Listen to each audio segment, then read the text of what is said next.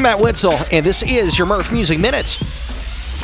Justin Bieber posted a series of pictures suggesting that his long musical drought might be over.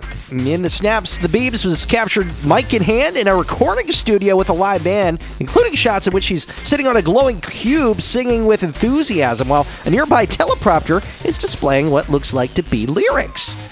Billy Joel has released Turn the Lights Back On, his first new single in nearly 2 decades.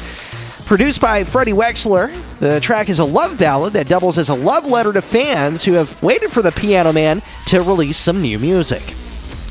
And Queen's 50-week YouTube series called Queen the Greatest Live has been running since January 2023, and as episode 50 quickly approaches, episode 49 is taking a moment to celebrate Freddie Mercury. Titled Tribute to Freddie, this episode of The Greatest Live highlights the way in which Queen's modern set list honors the group's late great frontman.